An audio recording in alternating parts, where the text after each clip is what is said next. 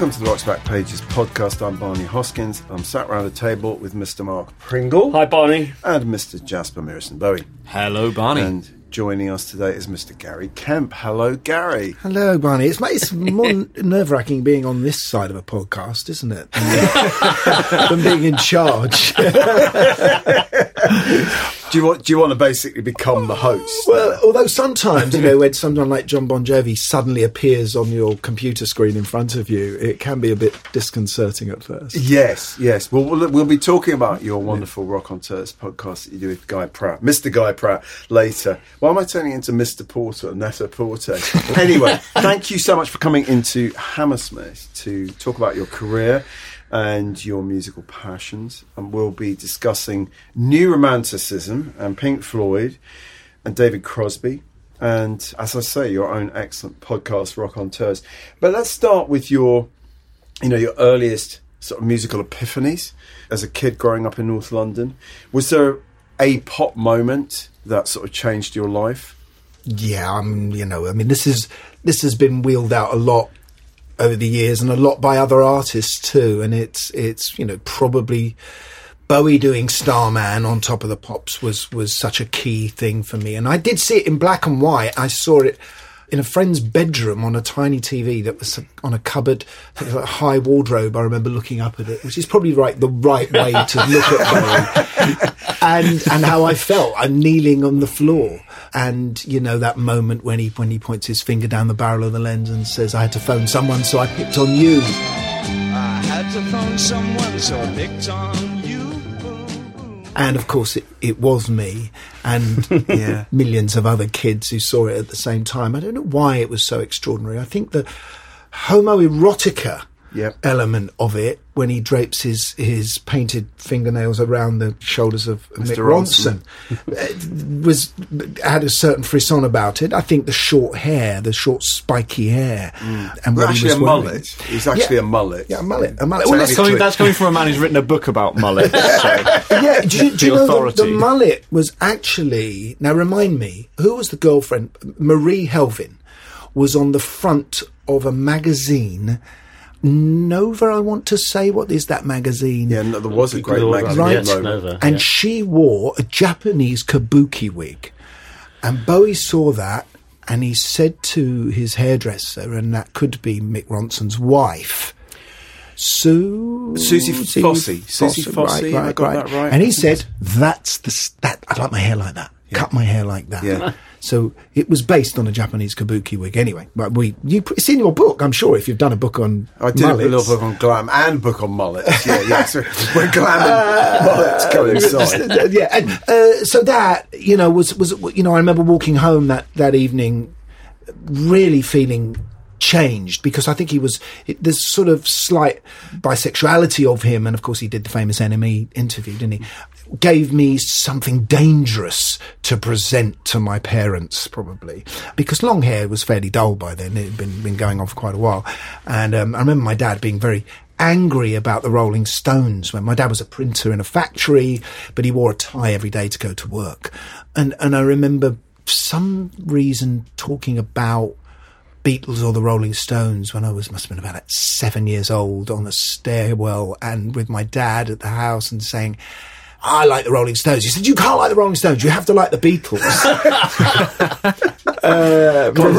This is obviously before the Beatles started taking drugs publicly.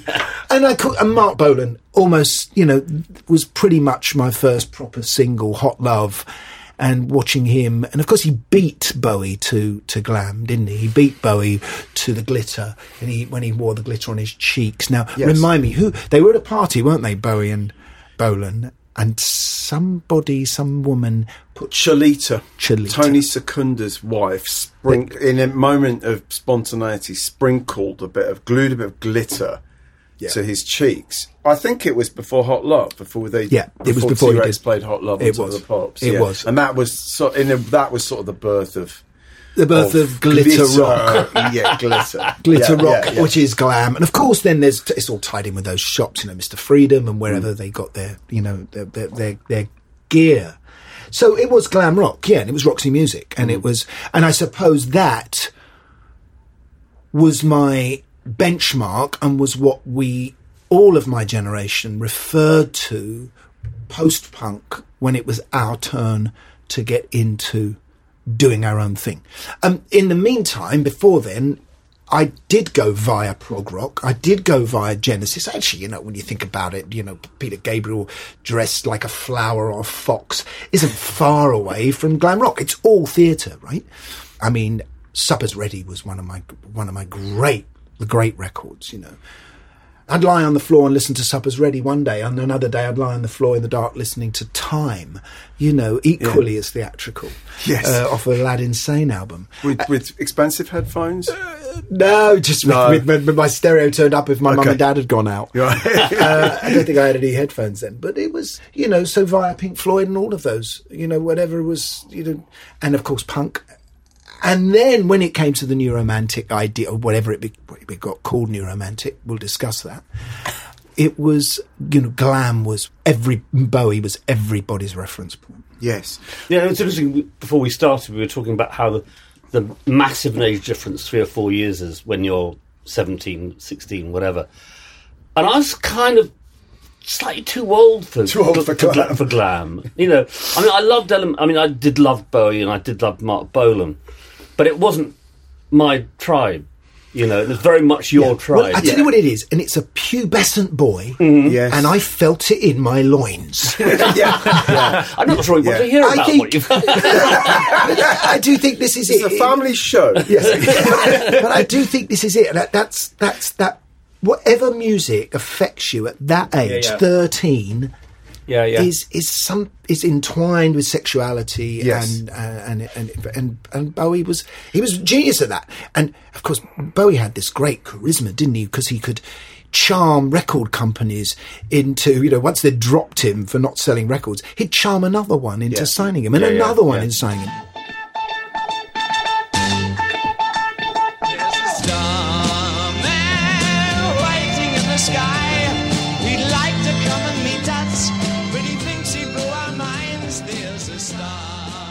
Out of interest, what was your relationship with black music as a teenager? Tamla Motown would have been some of the singles I bought, like it would have been Stone Love or Four Tops would have been in there.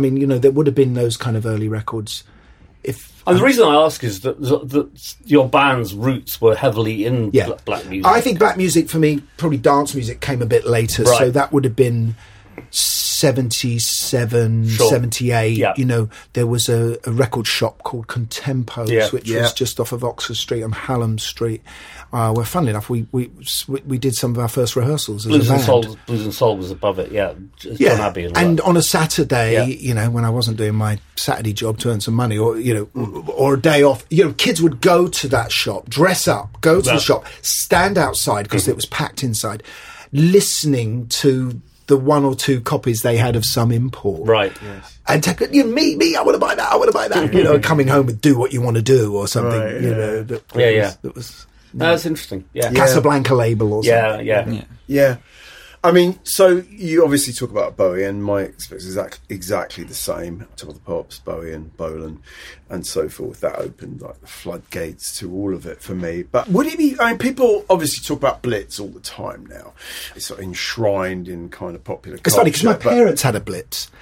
It's a different Blitz. But I was going to ask you about Billy's, because Billy's doesn't get so much attention. Would it be fair to say that what we, we'll come on to discuss as, the new romantic, Cult with No Name, etc., really the roots of that were in the Bowie nights at Billy's. That's sort of where it all Well, I had an older friend, Steve Dagger, who was managing us as a band, and he was the one who first showed me the flyer to go to the Screen on the Green when I was 16, and we saw the Sex Pistols play. Yes. That definitely changed everything for me. But then he was the one who appeared with the flyer saying, and the flyer said something like, "Jump aboard the night train, Billy's Bowie night." And it was a Tuesday, and I remember going to this place, and he said, "You want to wear something cool, And so we used to buy clothes, Soul Boy clothes from Woodhouse at that time, and like a waistcoat or something. Yeah. We went to Soho, and I remember seeing this Cossack with a quiff. An actual Cossack. Well, it was Steve Strange. He had a Welsh accent, right?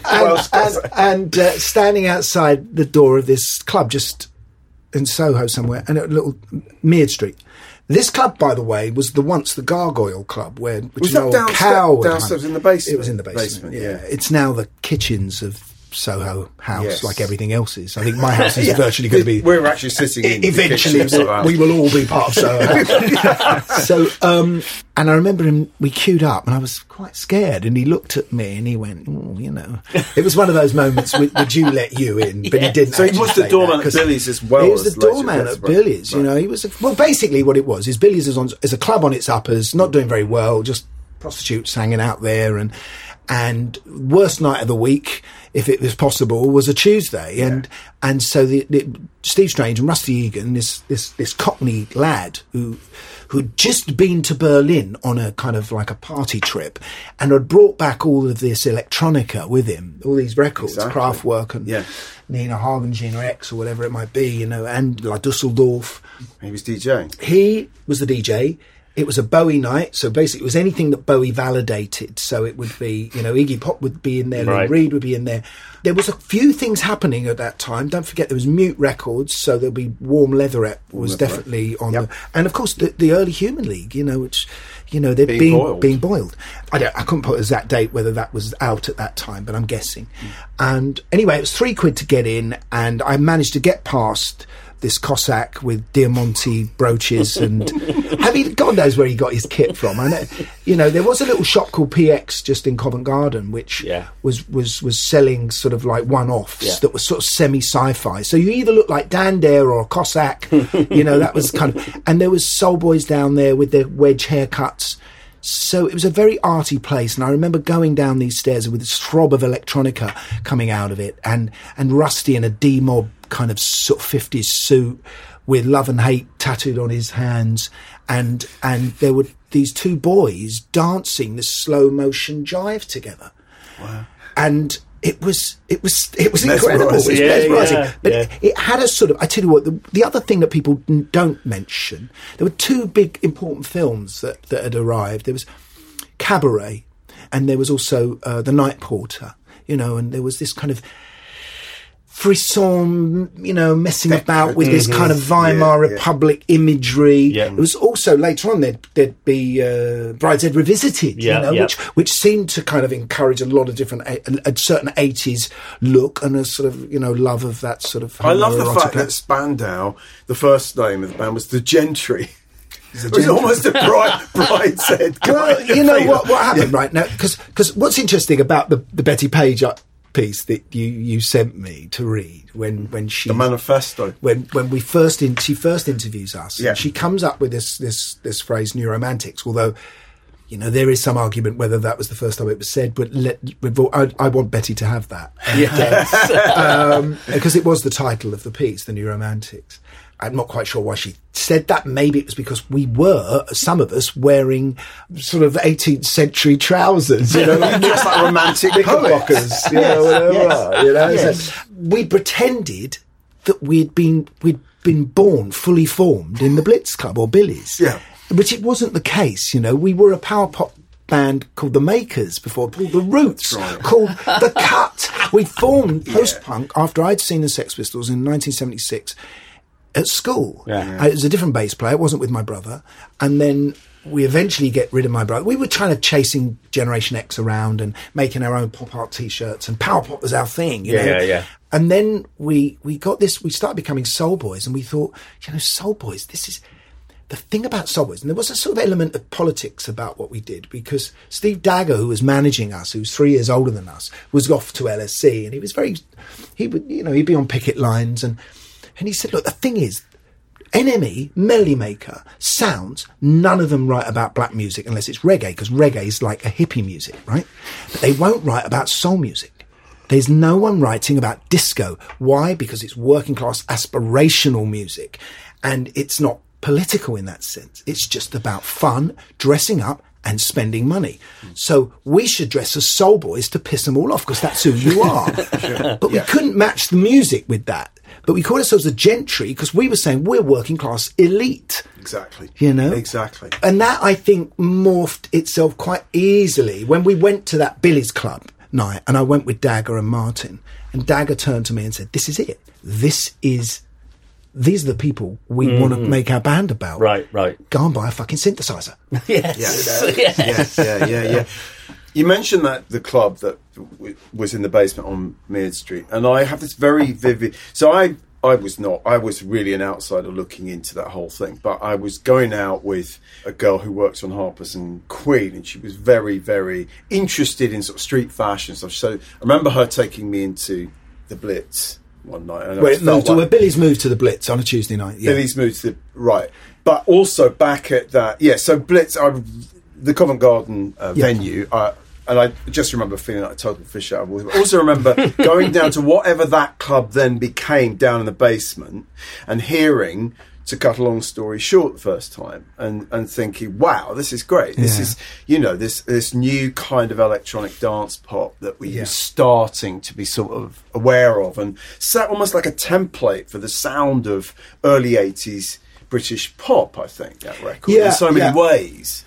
Tony's the vocal style and just that synth riff. I mean, it was I think there was something garagey about it. It was quite simply produced. I mean, when Duran came along, there was a lot more production going on in their records. And which obviously, Christ, we ended up being highly produced. Sure. But in those days, I think there was, Richard James Burgess wanted to just, let's just record you as you are. This is a great live band as a real filter. Sitting on a park bench, years away from fighting. To cut a long story short, I lost my mind. It's funny me being here because, in the sort of, the centre of rock journalism, the cathedral of music. Because the one thing, for some reason, we set up the Rock Press as our nemesis. Cool. It was part of our conceit, really, that all rock journalists were middle class, had the wrong view of the working classes. Because I think we'd learnt a bit from Malcolm McLaren. You have to have an enemy, right? And we decided our enemy would be the Rock Press. Because they didn't get us. They didn't get proper working class kids. They thought punk was working class, and it wasn't. It was manufactured by Vivian Westwood and Malcolm McLaren. They were a boy band, And, they wore hugely expensive clothes, Right. Soul and disco and what we are, that's proper working class, and you won't write about it. So no journalists were allowed into the gigs. Right? Only hairdressers and designers. And it's interesting. But when we say only hairdressers and designers, that's true. They were working class kids who wanted to somehow be in the arts, right? And a lot of St Martin's students, they weren't all working class, of course not, but there was such a diverse mix. This was, diverse in class, diverse in sexuality, total fluidity, although it never had a name then, certain very macho lads I know now had relationships they don't like to mention anymore back in those days. But for some reason, we decided that we would tell everyone that we created Spandau Ballet within Billy's and Blitz nightclub. Yeah. And we never existed ever as a band before, because being in a band didn't really occur to us. So bands were passé. Yeah, and what's interesting reading that piece as well is it reminded me of how terrified I used to be when journalists arrived, because this journalist was the only window that was going to allow the outside world, the other kids that you were trying to get to. Sure. It was the access, the only portal. Yes. People don't think about that now, because they can write whatever they want on their websites, on their Instagram pages, etc., about themselves and promote themselves. So journalists, when they come to do that, and they're probably going to be friends. And I'd always admired certain journalists. Certain journalists were my portal, So it was. Charles Shaw Murray. I mean, Charles was my go-to in the NME for Bowie. Of course, he was the number one Bowie. And maybe it was Nick Kent, and it was Tony Parsons. So it was terrifying, and you tried to say things that were outrageous. You wanted to say something that was going to get quoted, that was gnarly. And then, of course, when you read it later, it never quite came out with the tone of voice you'd had. You know. Sure. It's interesting, there's that tension between, on the one hand, making the rock press your enemy, on the other hand, kind of needing and wanting to get some validation in some respects from that, and kind of get into... I think we'd pretty much written off getting from what we called the black and white inky press at the time. And I think it was definitely that we knew a change was coming. We knew it was going to go into the face and into colour and into... And, of course, our first review, Steve Dagger stood over Robert Elms while he wrote the review of us at I don't know, I think it might have been the Blitz, right? I remember somewhere. And who took it into the Enemy and managed to get past Danny Baker, who was on reception, and got the thing published. Yeah. I mean, can you remember your very first TV? The first TV was Janet Street. That's what I was wondering about. Pre-record contract. Yeah. Janet had done this great documentary. She had this program called 20th Century Box, which went out on a Sunday afternoon, which was pre-Channel 4 youth program. Right? Yeah. And was it Channel 4? Maybe no, it wasn't. It was ITV, London Weekend Television. And she'd done the Sex Pistols, and that had really sort of transformed them. And then she came and asked, and she said, "Oh, I love your scene. Can you, is there any chance of doing a documentary about you guys?" And it was really about our scene, know. And so, it wasn't just about the band. And I think that really... No, see, I saw that probably before I read a word about you in the press, actually. I probably didn't. I wasn't a sounds reader. I wouldn't have read Betty Page's thing. So that Janet Street Porter thing was actually the very first time I became aware of you at all. Yeah. It's very funny now. We're roadieing our own gear, and going to a proper, and it's very, very low rent. That's actually what is so nice about it, looking back on it.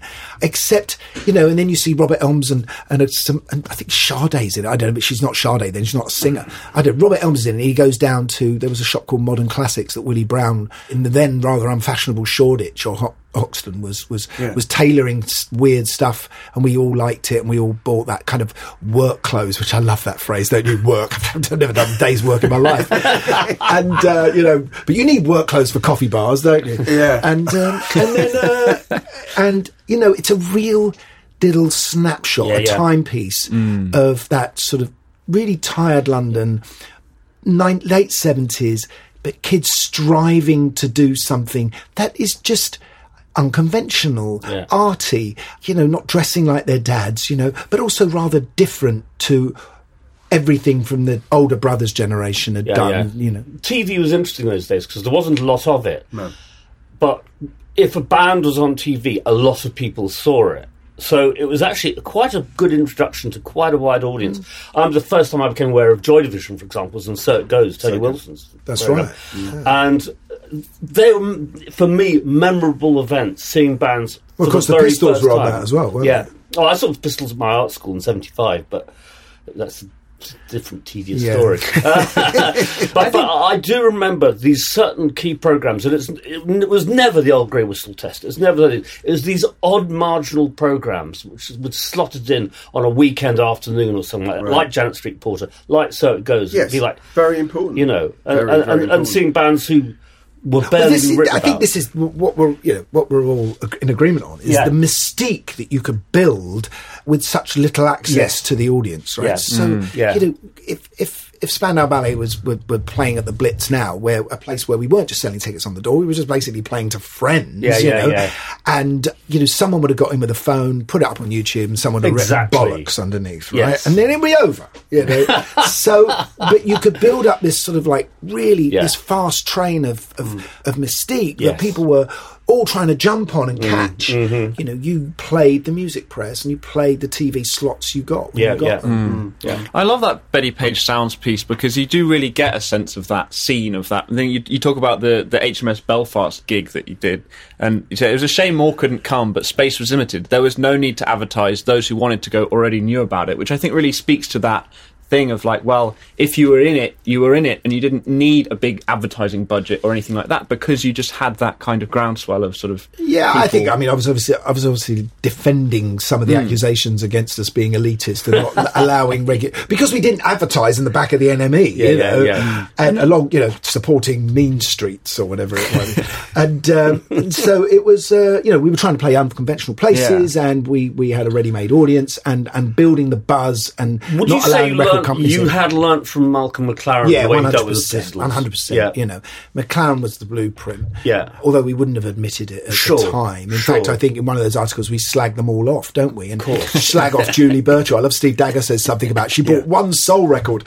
And I don't know what one he means. He means Evelyn Champagne King's Shame. Because, I mean, you said about going to the Screen on the Green Pistols gig. That's exactly a mirror image of what you're talking about. It's a very exclusive show, just to the people who know about it, sort of thing. Well, I think people forget what that gig was like, actually. Because there's no footage of it, there's some film of it, and there's this recording. Everyone was sitting down. The Bromley contingent were down the front. Most of them were sitting down, calling names to Johnny. You're crap. What are you doing? This is rubbish. Which is all part of the game. Yes. And then I think there was Philip Saddle. Yeah. Salon? Salon. Sorry, my brain was going then. Thank you. 63.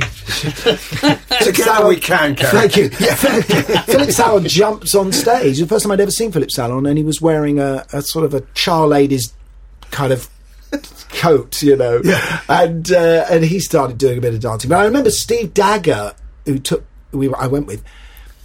He went off to the loo while the Clash had just finished. Buzzcocks had been on with Howard Devoto. He went off to the loo. Just before the Sex Pistols, or as the Sex Pistols were coming on, he didn't realise. And all of a sudden, Johnny Rotten burst into the loo next to him and went, "I'll just knock my fucking tooth out on the mic." And he had. He'd just. And I've never seen him doing it. Wow. But it was very sort of low-key gig. But it was extraordinary. The Clash were extraordinary. And that sort of, you know, legs akimbo, sort of like paint-splattered boiler suits. That was. So I went straight. I was in a band already, and I went much older people doing kind of. I don't know, sort of jazz, funk, country, God knows, anything they wanted to do. I was just playing guitar, and then I went straight into rehearsals on the following day and said I'm quitting, and then we all formed our band. Yeah, but no, I mean I do. You know, I like the fact that you guys observed the way he did certain things about the sort of semi-private gigs, the small scene thing, and just took it a step further. And you're right. I think it's a shame. It's really hard to do now. You know that the ability to grow a scene.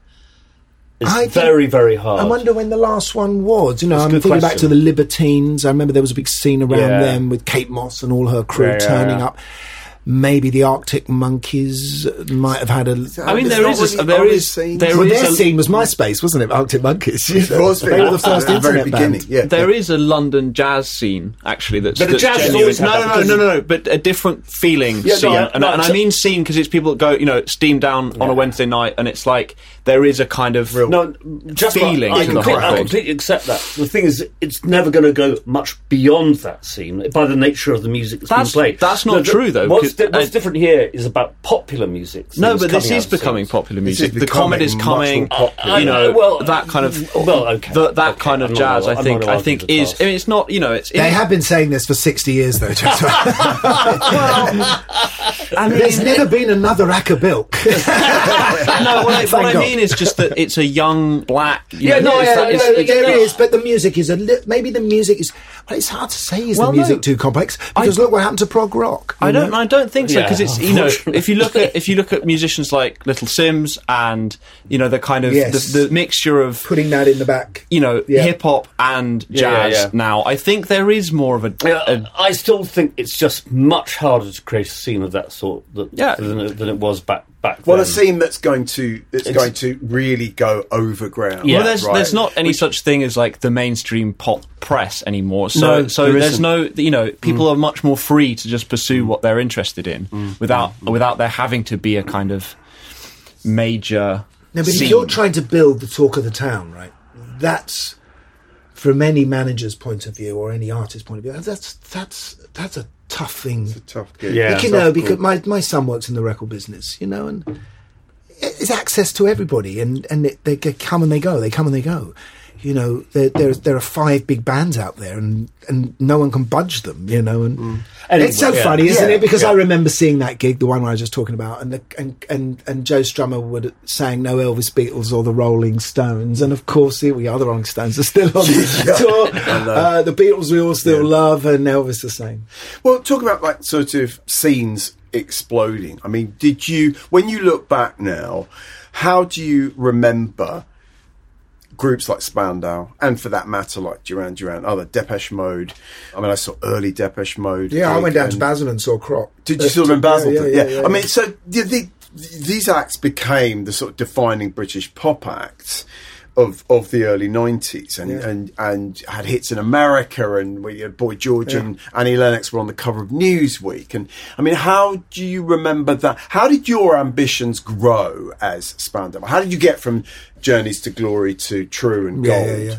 But you know what? I think a lot of it was to do with when it happened. So that we felt a responsibility to the decade, right? It felt like the future.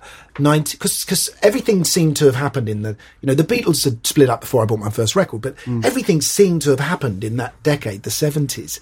So the 80s, this was us. Yeah. We had to do this, and we had to do it differently. And technology was changing. The synthesizer was much more accessible. You know, we were talking about digital. We were, you know, things were going colour. You know, the CD was invented and sound, you know, I mean, There's a massive change, I can hear wasn't someone breathing. It's amazing. Yeah, it almost felt like you were in a completely different world in the 80s, which was when I started writing about music, and I felt somewhat at sea, because I was still in a way stuck in the 70s, you know, in Bowie and, I mean, you know, Todd Rundgren and things like that. I mean, the band, and I sort of still, my heart, and in a way my heart still is in the 70s, because that was when I was, you know, growing up as a music consumer, and the 80s I felt a little estranged by. There was And you've written definitive books on the subject. There was a sort of slightly Roundhead Cavalier thing around kind of new romanticism. Yes. Right. And I mean, I certainly was probably more in the Roundhead camp, you know, and not that I was like, you should be wearing raincoats and you shouldn't be so flamboyant,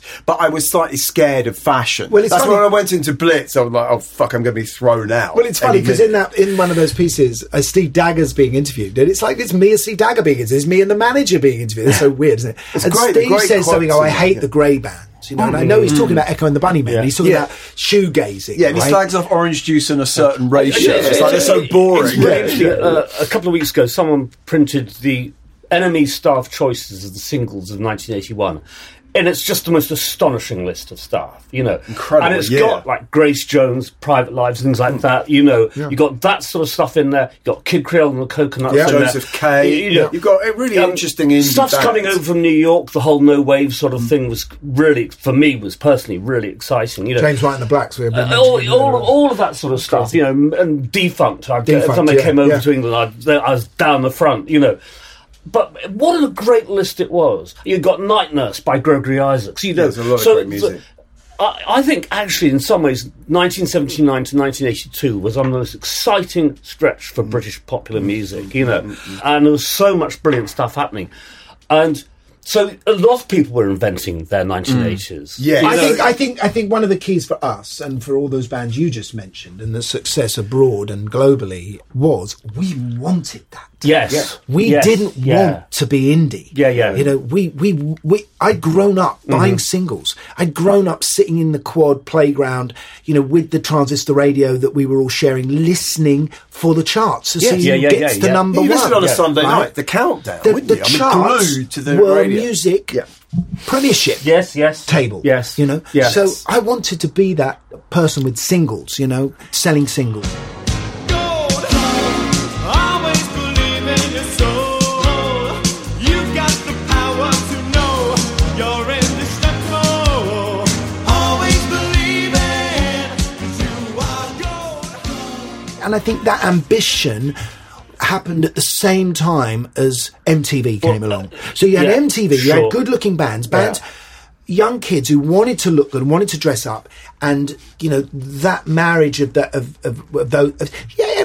things are always relying on mediums, right? You know, so whatever art relies on medium. You know, the reason the album is as we know it is that 20 minutes of vinyl fitted a movement of a symphony. Yeah. perfectly. Yeah. You know, But I mean, there's other interesting things. It's like, Scritti Politica could go from Skank Block Bologna to The Sweetest Girl. That in itself is the same thing. It's And like, then to working with R.I.P. Martin exactly. in New York. So it's really interesting. It's not good enough to be a scratchy post-punk band playing at Clem Hall. You want to make things of beauty. Yeah. Produce really beautiful. Trevor Horn comes in. And, well, can we fabulous just music. mention Joy Division? You know, I mean, Love Will Tear Us Apart. You Yeah. know, that really, a commercial record with we didn't think of it as at the time, with an but incredible it was. rhythmic engine. Yeah. Right. I always think it steals from the Crystals, and then he kissed me. Yes. There we go. Anyway, but it's punk lasted no time at all. I mean, punk as its great years was basically 18 months. Pretty much. And then straight after that, 1978, then 79, people trying to find new ways of doing things. In a way, you slot into that. What are new ways of doing things? Is it just like having a monophonic synthesizer? Is it whatever, Yes. And so, sort of, 79, 80, 81, 82, this extraordinary explosion of creativity goes on. Yeah, it really. But I was. think it's that pipeline into America was very important. I remember first touring America, Right. and the West Coast, which had MTV, had really got it, and they had K-Rock, and they were playing British records, and the Americans couldn't compete. Partly because the British were the only people making videos They at were. that time. It was Bruce Springsteen had his arm broken virtually to make a video, and he did Dancing in the Dark, and it changed his career. It's American suspicion of sort of glamour in a way and exhibitionism. Ironically, Well, it all comes back to, I mean, one of the great quotes in that Betty Page piece is, I don't think they, as in the music press, liked the idea of dressing up for some reason. They didn't like the idea of fashion as a progressive force, but it's nothing to be ashamed of. Steve That's Steve Dagger. And Yeah. fashion as a progressive force, I think, is a really interesting concept. And again, we're using words like flamboyance, and we're using words like, dressing up, all of that stuff.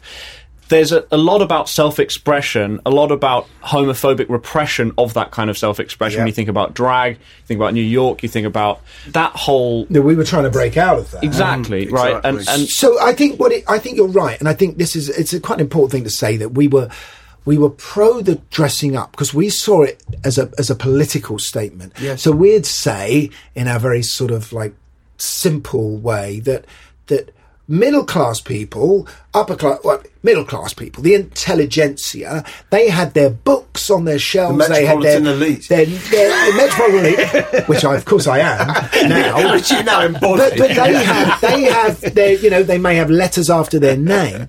What we have is ourselves as our canvas. And when we walk out into the street, because nowadays everyone has a profile on, Instagram or Facebook and they can show what they look like. In those days you had to walk out. Yeah. It was all about place. Yes. And it was all about destination. Where is the place that it will happen? And this Where is can you interesting see because and be this will seen? tie in to our little chat on Pink Floyd. Yeah. Because there is a complete similarity between how Pink Floyd started and how Spandau Ballet started. And it's like a quarter of a mile. And we start in this little club that is the most happening place in London in 1978-79. They start 12 years before that in the most happening club in London at the UFO Club. And they became the house band. There was a history. We knew about that at the time. There was a history of this happening. Whether it was, over at the Railway Tavern Hotel or whatever with that scene going on, or whether it was at the UFO Club, or whether it was at Middle Earth with Tyrannosaurus Rex and Bowie to a certain extent, whether it was maybe at the Roxy, So this, we thought, the Billies, this is the new place. It needs a house band. Right. Yes, exactly. You've done what we always have to do ourselves, which is you've segued into the next subject. So grateful to you. But how my segue was going to be if someone had come up to you when you were like queuing to get into Billy's, or even a little bit later into Blitz, and said, "One day, Gary Kemp, you will be playing with Nick Mason of Pink Floyd." What would your response have been? Yeah, well, fuck off, mate. No fucking way. No way. Yeah, that's the truth. You had to hang say on. that, My right? response to Betty Page would have been one thing, right? But my inner child would have real- been buzzing because, you know, The prog child inside. I went to see Floyd at Wembley Arena, whatever it was called in those Empire days, Pool. Empire Pool, in 1974, 75. Right. I went to the Dark Side of the Moon tour, where they also, I think in the first half, presented what was going to become the Wish You Were Here album, which was, and I remember clearly Shine On You Crazy Shine On Diamond, You Crazy because Diamond, it was yeah. one of the It's their best song. incredible pieces of music. I I've would ever say heard. personally, it's the best song Pink Floyd ever made. Apart But- from Old Lane. no, better than. Anyway, and but of course you've got to remember it, because if you listen back to those tapes now, because they're out there in the world, some of what they did didn't end up on Wish You Were Here, ended up on Animals. right. Raving and Drooling ended up as one of those tracks on Animals. I'm sorry, Pink Floyd geeks, you know what track I'm talking about. I can't name it. But you get so I remember clearly being on a summer holiday in Poole, Bournemouth, staying at my mum and dad's friend's house, and their oldest son having Dark Side of the Moon and me playing it over and over, asking him, Steve, please play that record again, and couldn't wait to go back to school. So I would have been 13. Couldn't wait to go back to school in the September to tell everyone that this is the album of the year. So we were having discussions earlier about how much you do or don't like Dark Side of the Moon, but I had no bias. I knew nothing about Pink Floyd, absolutely nothing.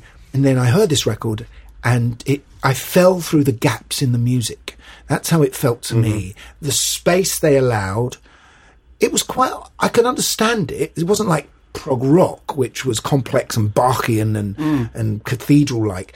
I understood this because it was blues-based, song-based, but it was that ambient. It was very ambient. gorgeous space in the record. Before ambient music. Extraordinary it was, production. yeah. I mean, whether you love Pink Floyd or No, not, for the time, it was amazing. quite extraordinary. Yeah. to Yeah, hear. and also this is very clever, this conceptual thing. Yeah, you yeah. know, because really the album's not very. It doesn't have a storyline. No. It doesn't have a through line. Neither really does Ziggy Stardust. You No, know, as much true. as people rant on about that. True.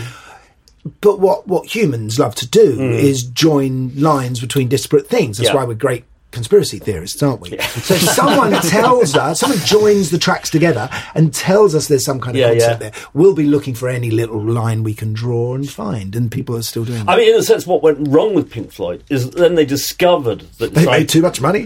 well, no, I mean, The Wall is the direct byproduct of them actually deciding that we will be conceptual in a real sense. You know, the as you say, with Dark Side of the Moon, it's accidental. It's how we perceive that album as being a coherent piece in that sort of concept album respect.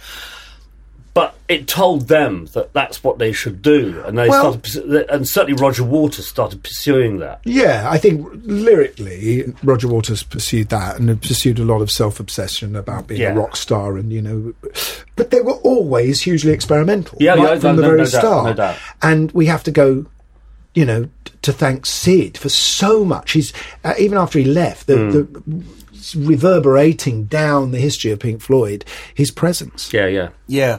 Well, so to any listeners who aren't aware of this, you know, Gary has been now for 6 years 2018, almost playing as We had a essentially COVID gap. There was a COVID gap, playing with Pink Floyd drummer Nick Mason in Saucerful of Secrets. But one of the reasons we wanted to invite you in for this episode was because of the 50th anniversary of Dark Side of the Moon. But let's just talk a bit about Saucerful and the fact that you, as a group, made this decision to focus on early Floyd and the sort of Sid's We do the Floyd first in many 5 albums. ways. We do the first 5 You do the albums. first 5 albums, but initially it was like, let's go. I mean, go back and look at those. Go back to songs. Go back to UFO. So how did it come about? I mean, so we've got 3 Pink Floyd pieces that went in. The last of them is an interview with Nick from July 2018, and I think you either just played the first 2 or 3 shows, like Dingwalls and so forth. Yes. You're about to, or you've just played them, and Nick talks about how he doesn't want this to be a Pink Floyd tribute band, like the Australian Pink Floyd. So, what was the first you knew? Was it Guy, who had played in various Pink Floyd tribute bands, reaching out to you? Guy would have called me first, but what happened was Lee Harris, who had played guitar with the Blockheads post Ian Jury, had seen Guy playing with David Gilmour down in France, where Lee lives, and was really buzzed by it. This is incredible. And then he thinks about it, and he thinks, why doesn't Nick go out and do anything? Why doesn't Nick go out? And how would we approach that? Maybe it's just I'm sure it was Lee's idea who thought about doing the early stuff. I think what the reason for that is everything after Medal is Imperial Floyd. It's done endlessly, but it has to be done like a fly dentist would approach it, right? In great detail and microscopic. And all the solos become very purple. You know, these are like Shakespearean soliloquies, and you have to get them exactly right. And all those people, even ones who go out with Roger and the guitarists that play with Roger and the guitarists and all the tribute bands, they all emulate the sound. And Guy called me and he said, I don't know, because he'd already met with Nick then, because Lee and Guy Guy sends Nick this one page that Lee had written out with the idea. And he thought, this will just be a nice lunch with Nick, because he's always worth a nice lunch. And I knew Nick anyway. And Nick quite liked the idea. He thought it was quite good. And I think he threw the idea in of me playing guitar. Because we were friends, and Guy was one of my oldest friends, and so Guy gave me a call and he said, "Look, this is the idea." We went into rehearsals tentatively. Nick wouldn't bring any of his drum kit. He rented the tiniest kit you could find. It was a room not much bigger than the one we're sitting in now. Very small room, smallest rehearsal room that Nick could find. I think he just wanted really get back to the sort of he was fed up with all the equipment and everything, it's like they build a city when they rehearse for Pink Floyd in those days. And the first songs we tried out were almost certainly Arnold Lane, were Interstellar Overdrive and Set the Controls for Heart and Sun. We all looked at Nick and he went, "Same time tomorrow?" And we thought, this is going to go well. I have to say that the first early Floyd I ever heard was See Emily Play, and it was by Bowie. On Pin-Up. Okay. Yes, I never really... and then Relics came about post-Dark Side, right? We all bought Relics, and then we all heard all the other stuff, and then I got into everything. But that first tour, we never did Echoes.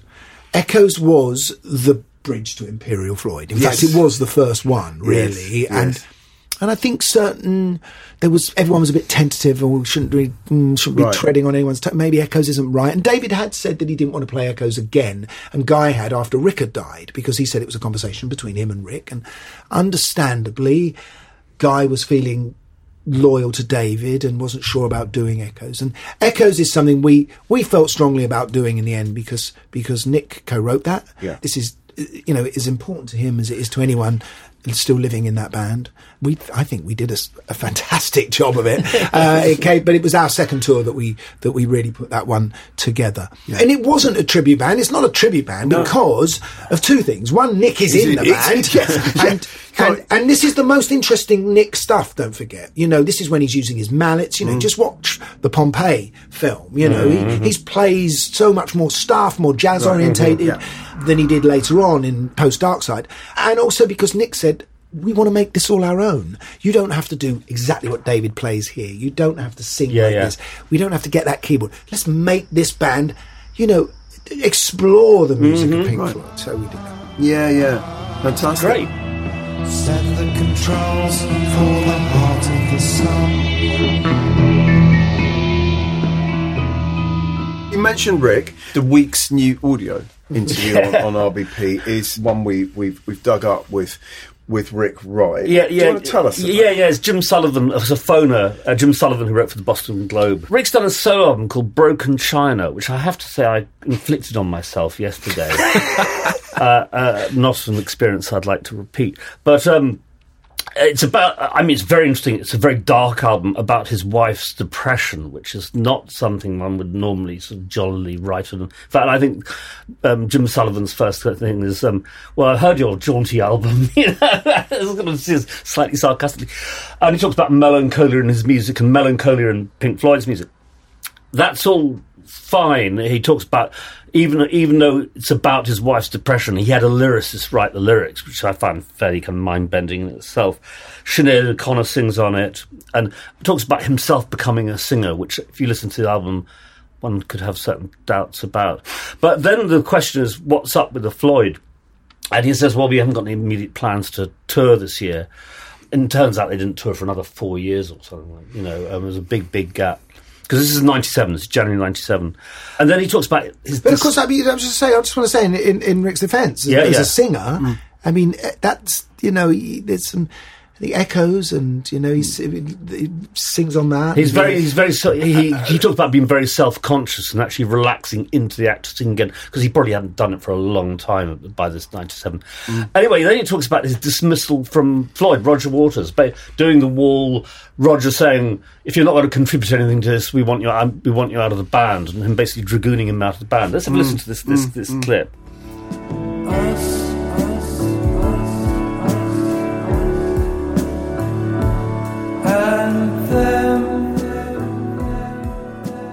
It was fucking awful. Yeah. It was, I have to say, I've always had to, I think everyone knows, but I mean, it was a terrible time. Yeah. And it was basically, I didn't have much option but to agree to leave for various reasons.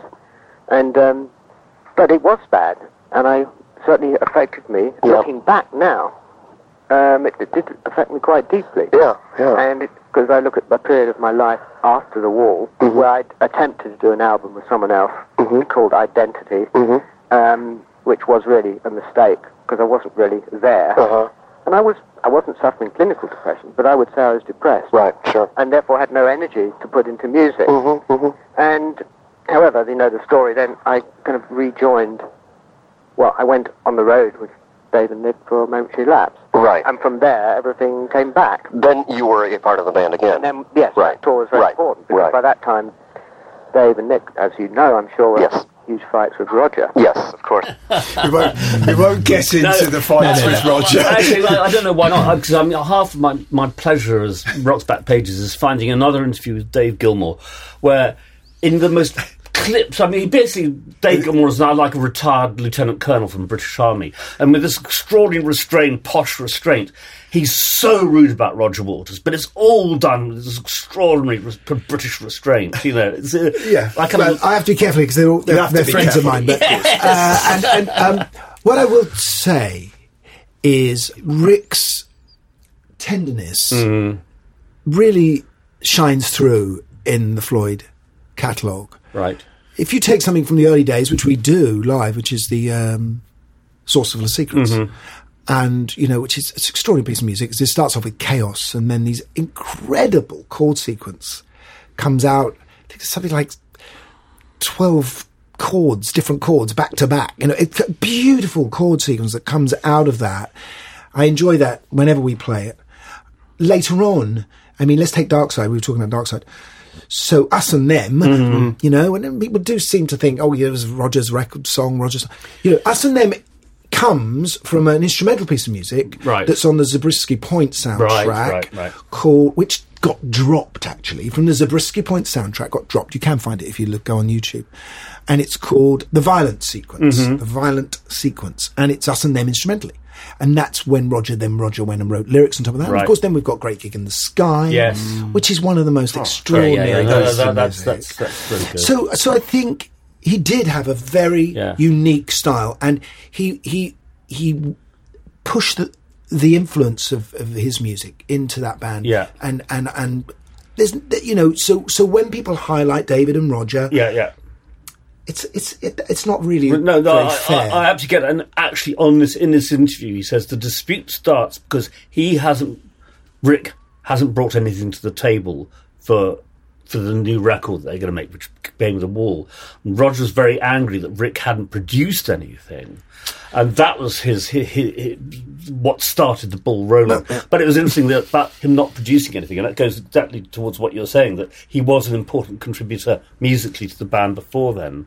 So anyway, so they go through that. Then the last bit, we'll listen to this clip, is about the current state of Syd Barrett.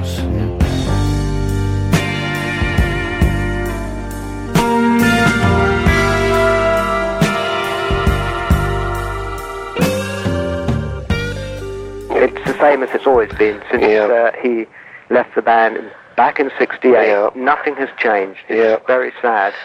I did hear he was in the hospital, I guess. Is that right? I believe he's now going to hospital because he's diabetic. Uh-huh.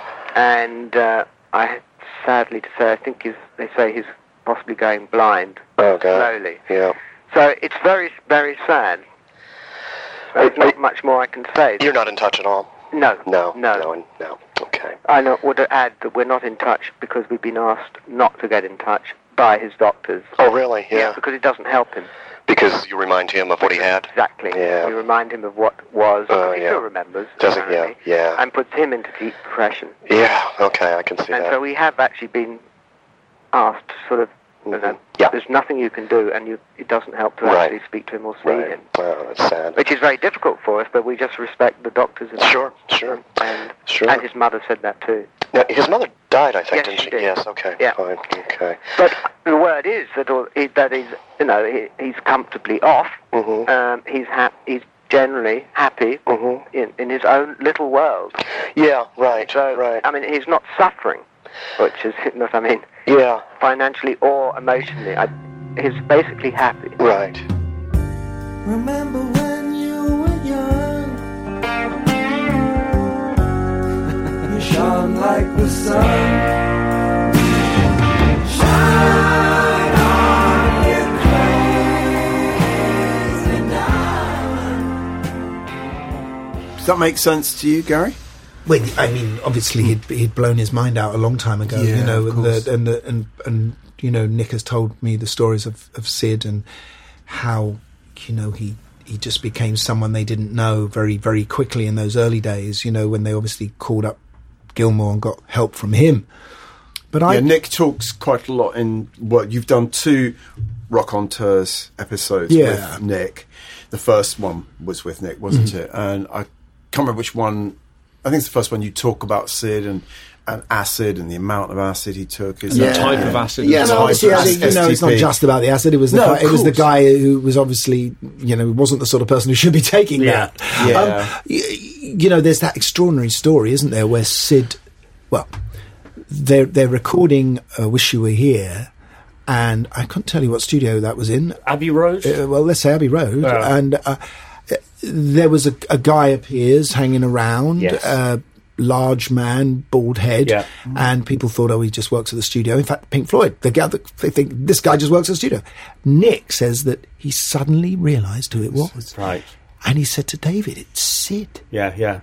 And Sid was sitting there while they are recording Shine On You Crazy Diamond. That's that particular song, which is about him. Yeah, about him, exactly. And there's that wonderful moment at the end of the final part of Shine On You Crazy Diamond, where as the track is fading out, you hear Rick play on the synthesizer the melody to See Emily Play.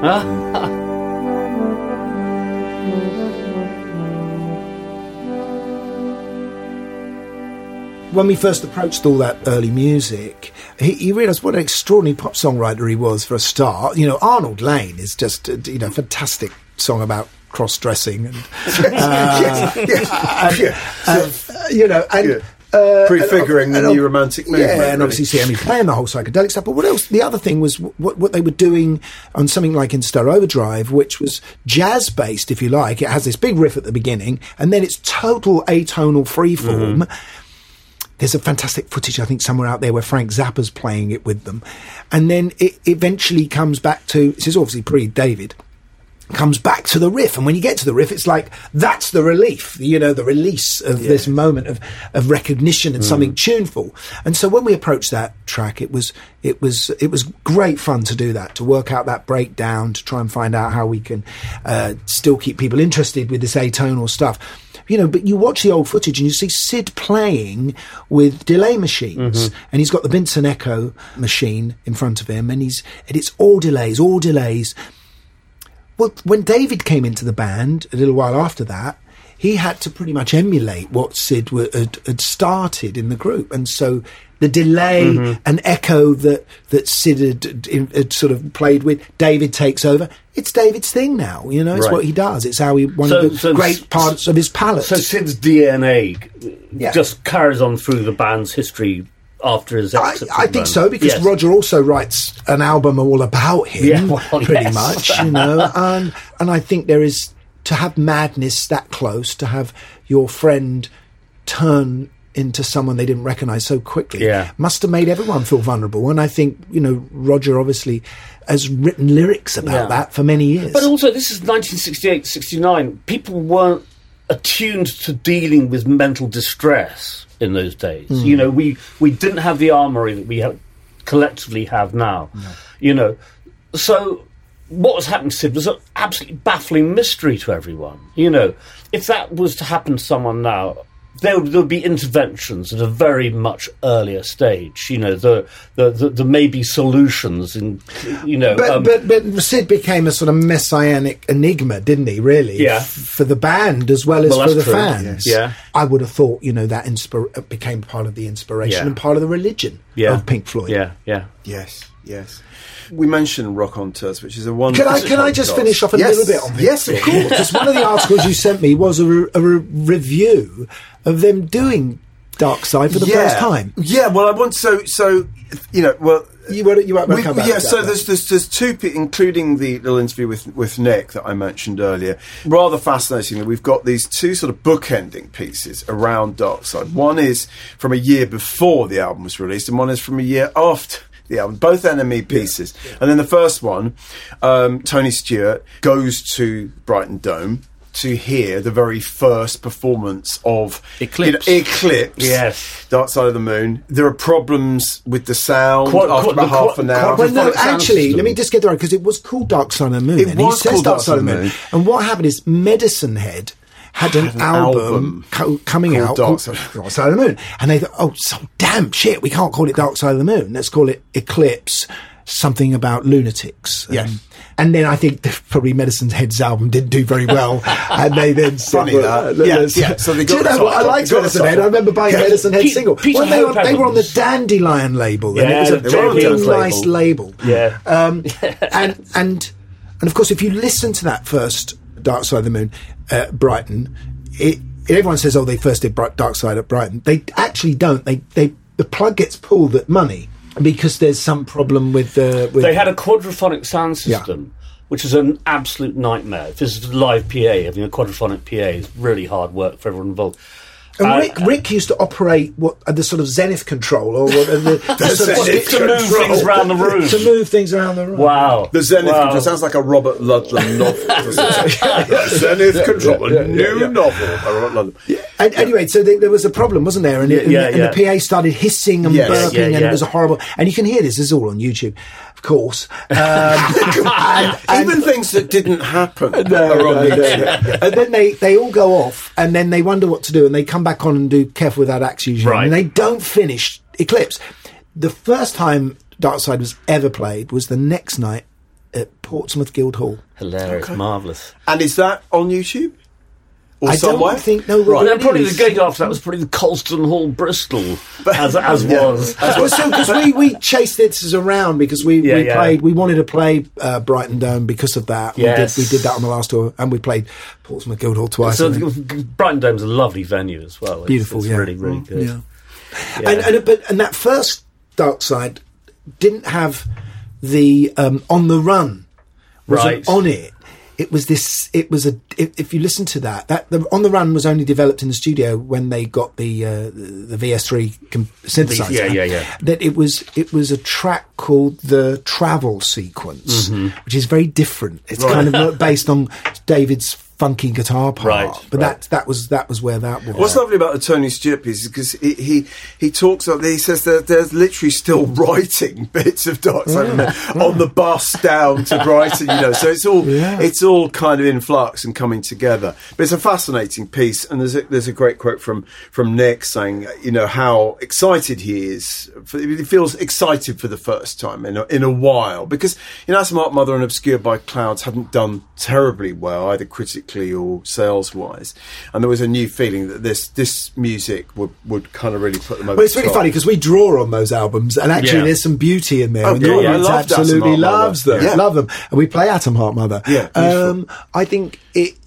Obviously, this was going to change their lives, wasn't it? A bit like any band has that moment where that piece of music changed. It's funny, I saw them at a free concert in the park in 1970, and I hated it. And it was real set control Stardust Sun, Careful with the Axe. Those are the centerpieces of their set at that point. Yeah.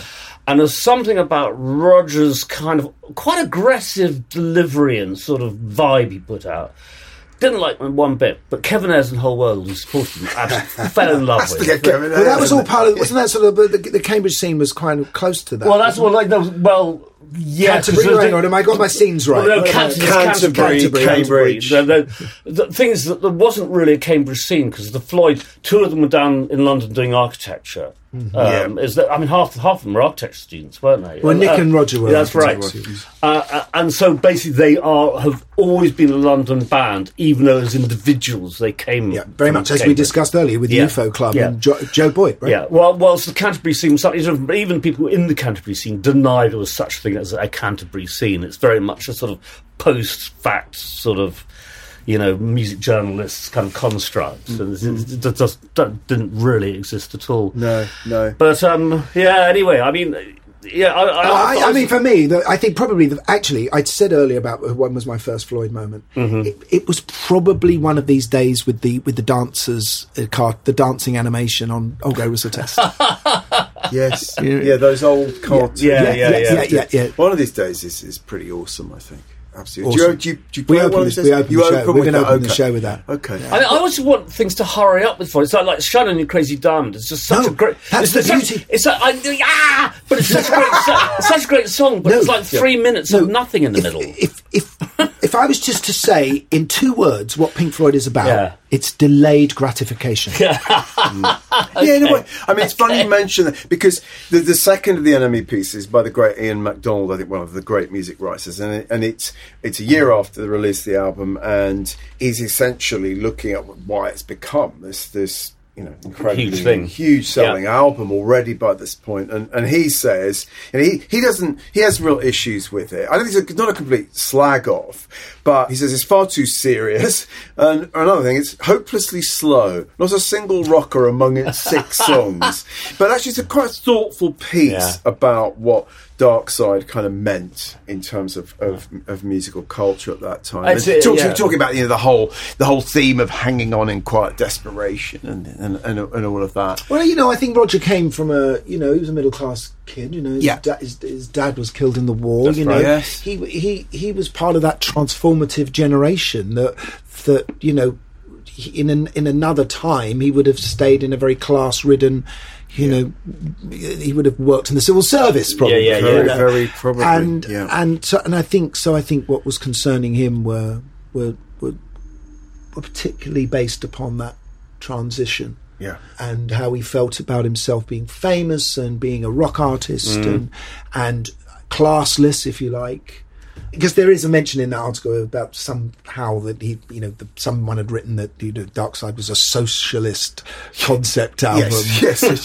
Yeah. That's a stretch. Given his politics now, I think. Given Roger's politics now, which we won't address.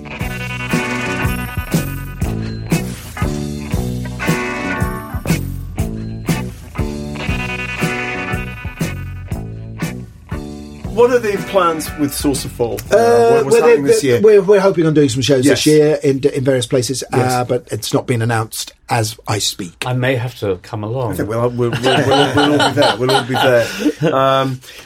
I wanted just to talk about David Crosby, who you had on the Rock on Tours podcast quite quite early or quite soon after you started. It was the beginning of lockdown, and you're talking about are you ever going to be able to play live again and so forth. That was the thing. It was one of the first ones we did, and he'd agreed to do it because he's a friend of Guy's. Right. And Guy, Guy got to know him through David Gilmour when he played with David, and Guy. Actually, I think Guy had met him previously when he was playing with Icehouse. They were doing an open air show somewhere, and they were sharing the bill. And David managed to get Icehouse to let him have their Winnebago because it had a proper cooker in there, and he could take his chemistry set in there. And but then obviously he played with Gilmour, and Guy had always had to do Crosby's harmonies on In an Island, which he said are extraordinary. They're just not anything that anyone would think about. And I think that wonderful close harmony work that they really invented between him and Nash. And he probably more than any of them was the sort of arranger of those harmonies. Absolutely. I think. But one odds. I'm confession time. I'm a Grateful Dead fan of a certain period, right? I know. Let's get that out of the way. Let's get that out of the way. I can see the lip curling over there. And he was very big friends with the Dead. He taught them how to sing. This is a band who really couldn't sing. You listen to they weren't listening then, were they? you say that. You listen to American Beauty. You listen to American lovely Beauty. harmonies And the on harmonies are fantastic on it. And that is David Crosby. Yes. And And they're on, his great solo album, if I can only remember my name. Exactly. And that's his really one of his great achievements. And you probably go back to the Byrds. Yeah, sure. And obviously the Byrds had this strange influence, which was obviously partly Dylan, partly the Beatles. And they kind of, would you say they made the first sort of rock country album? Well, that's later. That's the Graham Parsons. Do you mean? Well, Chris. I mean, actually, if there's anyone who's the godfather of country rock, it's probably Chris Hillman. Right. On the first two Byrds albums, he just sort of slips a bit of country into there. Right. But I mean, they're such a strange band because they all write so different. Very much out of the folk tradition as well. Yeah. So and those harmonies, would that have gone back to Barbershop? Well, actually, For White Boys? because Crosby's, was sort of rooted in Hollywood. He was a real Hollywood brat, wasn't he? So, I mean, he grew up listening to jazz and to, soundtracks and things like that. So he was steeped in that kind of musicality. My 10-year-old loves Glenn Miller. Right? So if you looked under the apple tree with anyone else but me, if you listen to those harmonies, how close and tight they are, extraordinary stuff going on in there. That would have been his background. No, I know. I think absolutely. In a sense, I mean, as a songwriter, he wrote a few. It's probably 10 really good songs. Exactly, but out of the whole career, it's not a hell of a lot. Compared to still... 8 Miles High, one of the first... it was probably American Psychedelia being... But that was written by Gene Clark. I think was a genuine great songwriter. The thing, and he was a fairly average guitar player. Yes. But I think this focusing on what he did about harmonies is really, really central to his importance. But also his ubiquity. He's Zelig. He goes from one hot scene to another hot scene until drugs trip him up. Well, he is one of the key figures of the sort of protesting counterculture. He's the however bogus sometimes that was, he's the guy who's like, tear down the government. Kennedy he almost cut his hair. And he kept that up he until almost died. cut his hair. And I think he was obviously the obvious one because he had that big moustache. But I think he was the communicator. It was definitely the Stephen was the great guitar player, and Graham seemed to turn very humble once he'd met the band. After the Hollies, because in a way I don't know whether Graham. Maybe did he ever feel like he was properly American and part of it? I don't know. It's about as American as you can get as a Brit, isn't it? But what a scene that was in Mama Cass's garden, place, right? But also in the Moscow Road. I mean, when they were here, way before they even had made a record, they were working in bloody Bayswater. I didn't know that. So there's all kinds of stuff like that. And then drugs tripped him up. Now, a lot of people reckon that the death of his girlfriend in 1969, Christine Hinton, in a car crash, that he did head on. It was just awful, devastating. really did him in. Because he was, oddly enough, he's been kind of a one-woman man most of his life, like Jan. Jan Dance, who he's still with. Yeah. I mean, they were Freebase buddies. Susan Rogers, the engineer, she told me this great story. She was working as a tape op in Graham Nash's studio in Los Angeles. Had to go out and pick up David and Jan from the airport. They come out carrying a cardboard box with their possessions, get in her car. He sets his leg alight trying to freebase while on the drive on the way to the hotel. He gets to the hotel. He sets his room alight, freebasing. She has to smuggle them out of the tradesman's back entrance to the hotel, you know. It was just awful. No, it was really grim. You know, it was really grim. I mean, one of the pieces that we featured about David in the wake of his death was a piece. He was promoting the book Long Time Gone, which I think is really one of the great... Have you ever read Long Time Gone? It's one of the great music books, partly because it was co-written by Carl Gottlieb, who's just a fabulous human being. And he was the screenwriter for Jaws and other Hollywood movies. And he'd been a pal of Crosby's. So he wrote the book with and it is...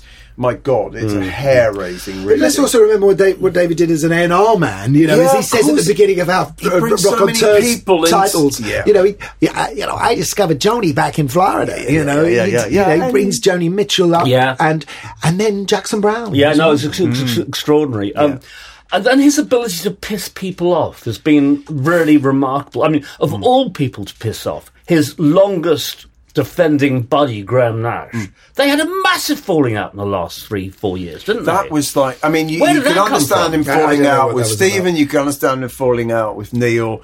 You could never have anticipated him falling out with Graham. You know, that felt very sad. Yeah, I don't know what went on there. When we spoke to him, that had already happened. And he was... right. But the saddest thing was when he said to us, you know, I'm going to be 80 next week or something, and he said, you know, because of COVID going on, and he just said, you know, I'm scared I might never play again. Right. Yeah. I think he did do some shows. He did do some shows. He was making music to the also, end. I mean, I haven't heard the album, but I'm always really disapprove of musicians who become painters because they're generally shit.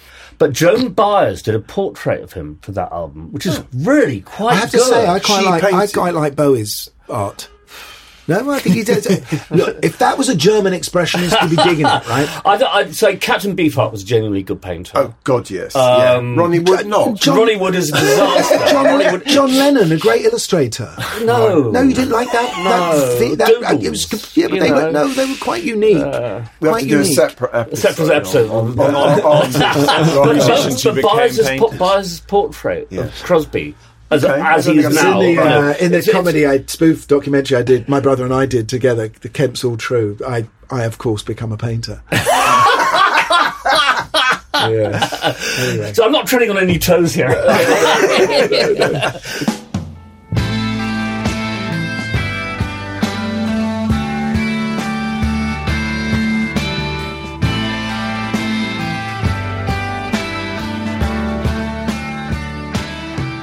Listen, we probably better be wrapping up. I've got a few things I want to just How mention. are you for time? I've got a guitar being delivered at my studio in about. That's quite important. At 2:00, I think. But that's not too far. We'll just finish off. Whisk through a few things which are going in the library. Last week, this is Philip Elwood in the San Francisco Examiner in 1973. The remarkable thing about the rock group called the New York Dolls, who began a 3-night engagement last night at the New Matrix on Broadway, is that they're so consistently awful. Lauded to the skies by some commentators and observers of the rock scene, apparently those who don't listen, the Dolls have sometimes been compared to the Rolling Stones, and therein I think lies a significant point of reference. There we go. That was the... Yeah. It's funny because even people who knew the Dolls couldn't Was that Bob really Harris? play. Was that Bob Harris? He was on the lot. I never saw the Dolls, but I did see. I saw Johnny Thunder and the Heartbreakers lots of times, and they were phenomenal. Well, sometimes they were just a complete mess. Depends how much That was part of it. This is living theatre. This week, there's a couple of things. There's Richard Goldstein's review of Revolver for the Village Voice, August 1966. And it's partly a review, partly Richard Goldstein being discursive and wonderful. He says things like, many skirts and mod men look with mixed envy and scorn at the hordes of Madras crew-cut gleamers who have made the trek across the sea, American tourists. And this year, the mob is bigger than ever. There is a supreme British tolerance for bad weather, cold tea, and young Americans in T-shirts that say, swinging London, Carnaby Street on the back. But beneath the bemused affection lies deep suspicion that, as a cowboy, you're liable to come out shooting when the local pub keeper says, time, gentlemen, please. It's just as Richard Goldstein's done. Now, there's something, race through this. Pete Johnson, LA Times, 1968, sees Joni Mitchell play the Troubadour. He says her voice flies flawlessly through the songs, never settling into routine interpretation, but embroidering everything beautifully, and so on. It's a rave review. Step forward forward 5 years to 1973, Judith Sims and Rolling Stone on the Troubadour itself. She says, why was Joni Mitchell recently playing the Troubadour Folk Club for several nights when she could play for as many people and more money in just one concert at the Pavilion or Santa Monica Civic? Was it love of her audiences, an urgent desire to be close to the public, or abiding fondness for Doug Weston, owner of the Troubadour? None of these, probably. Joni was playing out her fifth and final option at the club, one of Doug Weston's famous contract options that keep top-draw performers return to the club long after they can fill huge halls for money. So I love that. This is 5 years later. She's playing the very last of her five options. But we were talking earlier about place, and scenes beginning in places, and the Troubadour obviously is that American version, isn't it? As was someone like CBGB's or the Mud Club. Yeah. Talking of the Troubadour and that whole scene, I'm going to mention a memory I have of you and I going to Dingwalls to see J.D. Souther, John David Souther, who was the sort of unsung hero. And I find the idea of Gary Kemp going to see J.D. Souther inherently hilarious. It's there you go. I just wondered why this great-looking, talented guy never got the gal. He got all the girls. He got all the girls. But he never got the metaphorical one. He never got the bank account one. He wasn't in the Eagles, and I always thought, that's the place. But he could. I'm sure if he'd said, "Guys, can I be an Eagle?" They probably would have said yes. He was on the cover, wasn't he? But he'd been nicking all their girlfriends. I mean, probably. David Geffen always said that he didn't think that J.D. Souther was was a joiner-inner, was a band member. He was a solo artist. But then, of course, came Souther Hillman Fury band, which kind of proved the point. Well, they were terrible. Exactly. But he did write also, he shared a house with Jackson Brown, didn't he? There's all of that sort of thing. So there's this fantastic little house in Echo Park, which is Jackson Brown living upstairs and Glenn Fry and J.D. Souther living downstairs. And out of that came Take It Easy, which Jackson co-wrote. Well, there was a lot of artists at that time, who were never quite sure if they were going to be songwriters or artists. Now everyone wants to be the artist songwriter, don't they? But and I think there were a lot of people who, even Dylan when he started. Oh, I'm just really in the end I'll just be a songwriter, or the Beatles. They thought that was going to last long. I'll just be a songwriter. Yeah, and I think he kind of. Was he that kind of... Was that his mentality? I think in the end he just didn't have the sort of extrovert personality to be a solo artist on stage. Cut and thrust. Right. He just didn't have that quality. He was quite a brooding, sort of introverted figure. Although the guy we met was very, very charming. But he wasn't Glenn Fry. And he wasn't even Jackson Brown, I think is probably what it comes down to. Well, it's probably difficult to say because those guys come with the baggage of history, don't they? That that impress us. That when we meet them, we know so much about them because we've read it in more than they know about themselves. You say that, but Jackson Brown was a hustler from his teenage years. I mean, hanging out with Nico in New York in 1966. Jackson was a hustler in a way that maybe J.D. Souther simply wasn't in that. Yeah, that's probably true. They had. Carole King was part of that songwriting. Yeah, to a certain extent. But she was definitely a songwriter who you would never in New York in 1962. Even though she had a couple of pop hits, you could never have anticipated her making Tapestry one of the biggest selling albums of all time. No. But listen, we must wrap up. Jasper, have you got any I'll pieces? just very briefly mention two things. First of which is a review of Björk's Homogenic, James Hunter and Spin, and he just writes about it really, really well and really interestingly. Björk, unlike so many before her, doesn't demonise the artificial and assign innocence to the natural. Instead, she keeps refining her more comfortably developed view, a vision that's neither tormented by machines nor too squished up by hippie dogma. She senses cutting-edge sophistication in trees and hears a lovably daft awkwardness in drum machines. Björk constantly mixes it up, less out of perversity or cleverness than an abiding faith in how things strike her. In the process, she's managed to make anxious everyday life glitter. There's that great film of her taking the TV apart. Yeah, isn't it? it's wonderful. When she's like 13 or something, and she's on Icelandic television taking demonstrating the innards of a television. She's someone I brilliant. don't necessarily like what she does, but I really admire her. Because she's ploughed her own Complete path. artist. Yeah, she really absolutely. is. Absolutely. And I think it's one of her finest albums. That's true, I must yeah. say. I really do. And then lastly, apropos of the Chuck D Fight the Power documentary that's just come out, a live review of Gods of Rap live at Manchester Arena on May the 11th, 2019. Rob Hughes reviews it for Uncut, and it's Public Enemy, Wu-Tang Clan and De La Soul, doing one bill. show, which is a pretty great bill. It's a revivalist It's bill. interesting because it's like hip hop realizing, oh, hang on a minute, we've got now this history we can rap draw on, rewind. and we can do the same thing that rock has been doing for ages and just go back and. Have you seen the documentary? I haven't seen it yet, but I do want you've seen it all, haven't you, Mark? Yeah. I mean, it's very good, and it's also very flawed because it takes a relentlessly positive view of hip hop, which is great as a political thing, as a thing that's changed black society and so on and so forth. But it's economical. But it's economical with certain truths. I mean, it brushes on the misogyny of so much hip hop, and it talks around the gang sort of culture. Is that the problem because it's an artist who's producing it? Probably. Yes, an artist also who's very political in himself. So this will be very evangelist. It's very good about the very early days of hip hop. Grand Wizard Theodore, the Cool Herc. Good footage that you haven't seen before. There's a lot of good footage. A lot of the usual talking heads. Well, they aren't the usual talking heads. They're quite interesting talking heads. Moni Love is one of them, with a curious sort of hybrid South London American accent that she's sort of got now. It's really, really worth seeing. It's probably the best documentary I've seen on hip hop, but I do think it's quite flawed. Interesting. But it sounds like it was a great gig, this Gods of Rap thing, and a lot of hip-hop shows can be a bit challenging, but what I like from this is when Wu-Tang come on, Rob Hughes writes that they're urged on by an ever more frenzied crowd, at least half of whom don't look like they were even conceived when Enter the Wu-Tang 36 Chambers exploded in late 1993.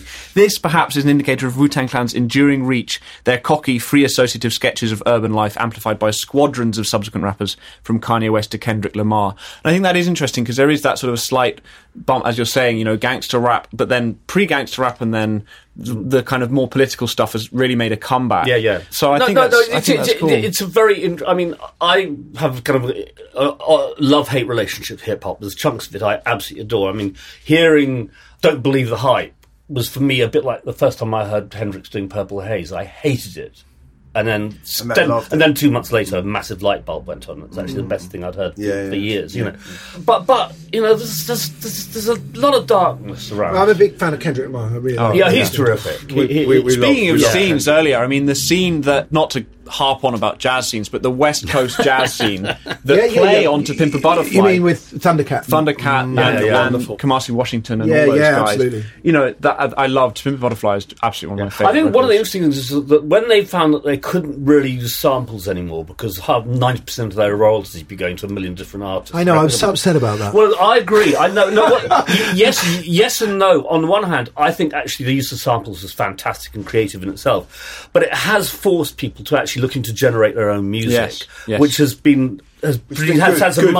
had some really good results. Yeah, I'm to be honest, I'm just upset that Kanye is such a twat because I thought he was one of the greatest producers in music. He was a brilliant man. But Oh, God. it's so sad. It's baffling and awful what's happened there. that's it. We've got to let Gary go. Thank you. He's got a guitar arriving. I don't want to get in between you and What sort of guitar have you got arriving? Oh no, it's my number one. It's Oh, called, is it? and it's one I take on tour with me. And what is it? It's a Fender Strat that I've had since 1981, Excellent. and it's had all kinds of changes to Yeah, it over yeah. the years, but I still play it as my main guitar. Did you write True? I didn't write on it, but I did record it. Right. Yeah, Nice. it's fantastic. Beautiful. Nice. Well, listen, thank you so much for joining us, Gary. Yeah. It's such such a been great. pleasure. Thank you, I Really, really we enjoyed had it. such a ball. It's been huge fun. Yeah, it's lovely doing it in person because we, since Too many the beginning Zooms. of lockdown, we've done probably many more episodes, on Zoom. But great, we'll be back in 2 weeks with the American writer Fred Goodman, who wrote the wonderful book, The Mansion on the Hill. But we're going to be talking a lot about his new book about Is that about Chateau Marmont? music. No, Mansion Hill's about the music business. Yes. It's a really brutal takedown, actually, of sort of corporate capitalism. Yes, it's about everyone from Albert Grossman to David Geffen Yeah. to John Landau, and it's a really It's a extraordinary book. big riveting. What's the new one but about? the new one is about rock movies. It's his analysis of the best music films from like Don't Look Back to This Is Spinal Tap. Right. And he's a very, very good writer, and he's coming on board Rock's Back Pages, Is he? Which is very good news. Because there's quite a lot of stuff lurking around of him. Yes, exactly. Let's have But rubbing we'll his- talk about this after the episode. After the episode. Thanks, Right, Fred. I gotta go. It Yes, remains for yes, us to say okay, thanks for thanks. coming on. If you want more Gary, go and check out the Raconteurs. It's Yes. really good. Yes. It's really It's a good. really- And look out for Source Full of Secrets performances coming this year. Coming soon. Yes, great. Bye.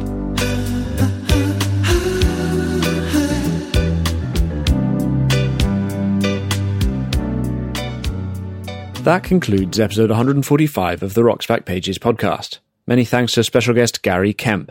Visit his website at garykemp.com and find the Raconteurs podcast wherever you listen to this one. The hosts are Barney Hoskins and Mark Pringle, and it was co-hosted and produced by Jasper Murison Bowie. The Rock's Back Pages podcast is part of the Pantheon Podcast Network.